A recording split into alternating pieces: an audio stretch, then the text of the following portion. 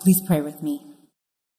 Holy Three in One, open up our minds and our hearts that we may receive your living word. Amen. Happy New Year. Today, Advent 1, is the first Sunday of the church year. The church keeps time differently, not by tracking numbers on a calendar, but by marking seasons and days that draw us into the stories of God's work among us. In order to absorb the full implications of the Christmas event we are hurtling toward, we need some preparation. This is what Advent is for. It might seem odd, but before we can truly celebrate the birth of God in the form of a human baby, on the first Sunday of Advent, we time travel toward the future, since, spoiler alert, Christ's first coming won't be the last.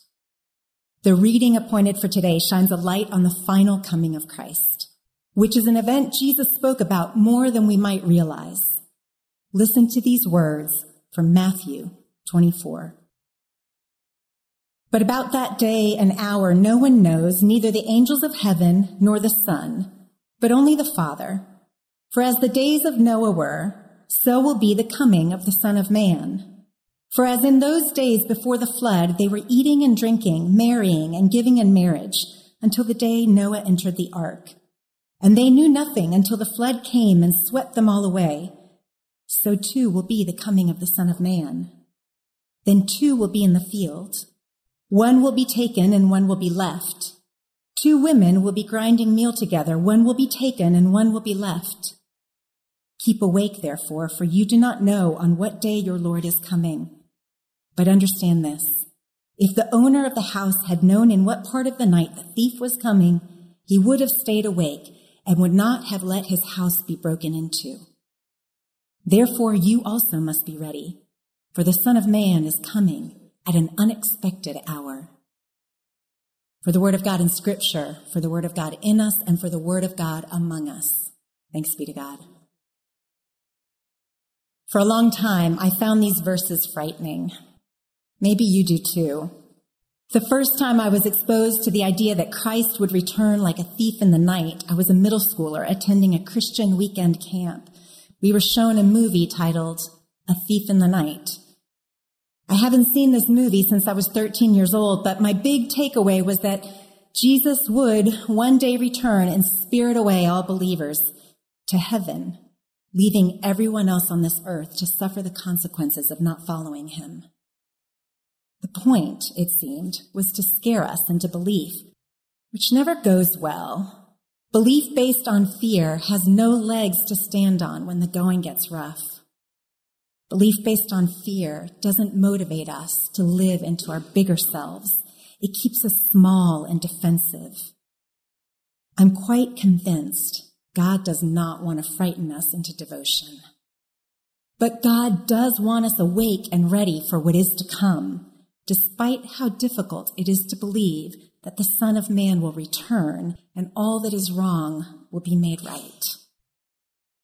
Watchful expectancy is the posture God wants from us, not crouched defensiveness, for the fulfillment of the kingdom of God is on its way. Stay awake. Be alert. It is possible to be so excited for a coming something that we can't sleep.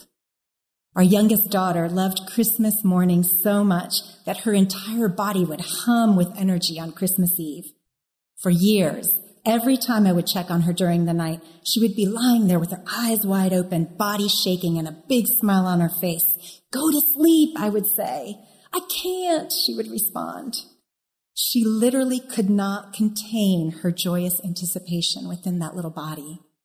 She was on high alert, a self-designated keeper of the watch, because she knew what was on its way was good, and she didn't want to miss a minute of it. Sometimes our watchful expectancy comes naturally, and we have no choice but to succumb to the energy of our emotions. But it's also possible to be caught unaware. Sometimes we are unready for the thing that comes our way. A failed exam, a baby born before its due date, a death, If we had only known what was coming, we think, we would have been prepared. Despite our best efforts, there are some events we cannot predict. They catch us off guard, even though we have done our very best to remain in control. So it will be, Jesus says, with the coming of the Son of Man. No one knows the hour of his return, not the angels, not even the Son himself, but only God the Father. Just like in the days of Noah when people were eating and drinking and marrying, Christ will return. But Christ doesn't come like a flood to drown us. Christ comes to usher in the fullness of the kingdom of God. On that day, justice will roll down like a river, and righteousness will flow like an ever-flowing stream of living water, and God will wipe away every tear from our crying eyes. This kingdom come is not a threat to Christ's followers. The hallmark of God's kingdom is abundant life for all. We have nothing to fear here. But we are to remain fully awake to all the hope that is contained within this promise. And that looks like living in communion with God here and now. It looks like living righteously, a practice we all too often misunderstand. In God's kingdom, righteousness is not about looking religious. It is not about following certain rules or worshiping in a certain way. In God's kingdom, righteousness looks like caring for the poor, the orphan, and the widow. Righteousness looks like welcoming the stranger, befriending the outcast, and eating with sinners. Righteousness looks like depending on God for the truth of who we are and what we are worth. It looks like love that seeks the betterment of others. And it looks like challenging structures and systems that give a few people all the power. In short, righteousness looks like everything Jesus said and did for those who we all too often try to keep away from our carefully curated lives. My friend, the Reverend Tim Taylor asks, will we fear the new kingdom because of what it will show up in our lives and the changes it will bring? Or will we be glad to fight alongside the invading army of Christ to extend Christ's rule across the earth? Before we can answer the question, we must remember that Christ rules as a servant who put the needs of others above his own. Christ's power is rooted in willing submission to God's goal of healing and wholeness for all of creation. It is very human to fear the new kingdom because of what it will show up in our lives and the changes it will bring. But if we can begin to trust that a day is coming when all that hurts and destroys will be banished from this earth, perhaps we will prepare for that day as we prepare for a delicious meal we have smelled cooking for hours, by setting the table in hopeful expectation of the feast that is to come. I know a woman whose baby was born 30 days early. Even though she somehow knew her baby would be born 30 days early, she still wasn't prepared for her birth. This mother has been incarcerated for 5 years, and though she's been doing the work of learning to live a sober life, she carries deep wounds from a history of abuse and poverty. She comes by her lack of preparation, honestly. If I were her, I wouldn't be prepared either. I know another woman who has come along beside her and pledged to be her sister's keeper. She has shown up for her time and time again at doctor's appointments. She's been relentless in her pursuit to help her secure safe, affordable housing. She's seen firsthand the barriers this mother faces, and she's decided to do what she can to make sure that this baby and mother have a chance to build a new life. This second woman, the one who has chosen to be her sister's keeper, can only do so much, and she knows it. There are so many variables at play, from personal choice to systems and structures that continue to disadvantage the disadvantaged. But she also knows that we live in a world where God is present and active. In choosing to be her sister's keeper, this woman is not on her own.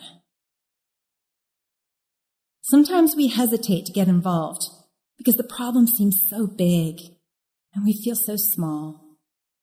But time and time again, we are reminded through Scripture that it is through the small things that God acts, lest we forget where all power comes from. Faith as tiny as a seed can move a mountain. The point here is not that our faith can move a mountain. It's that God asks us to put forth the little we have, our 5 loaves and 2 fish, our speck of yeast, and then trust in God's ability to cause the whole creation to rise up into something new. We will not make the new creation.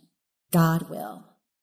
Our job is to follow the Spirit's lead and engage in acts of justice and love and mercy. This is how we ready ourselves for Christ's return. But the thing is, no one gets ready for something they don't think will really happen.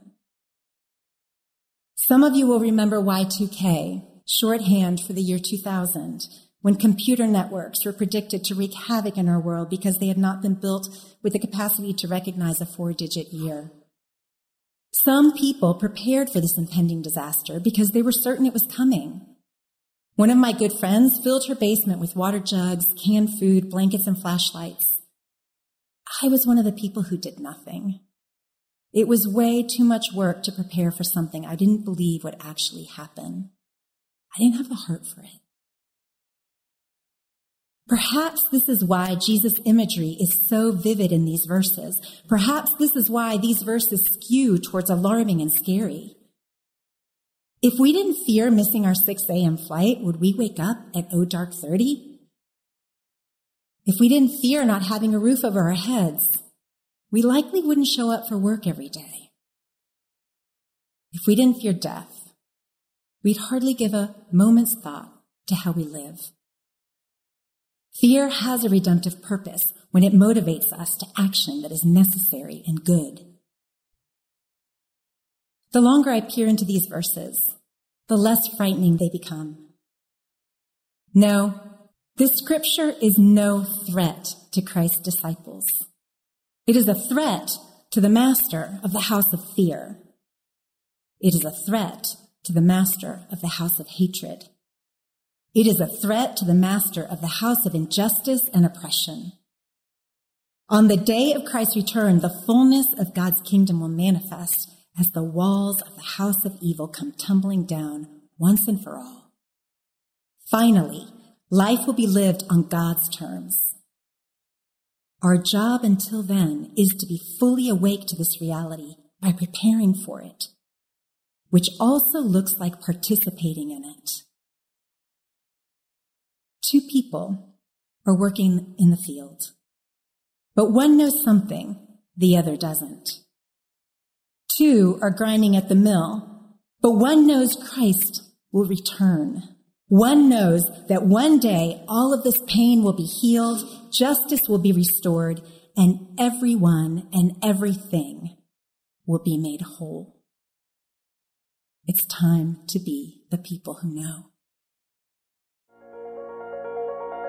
Second Presbyterian, finding direction by following Jesus.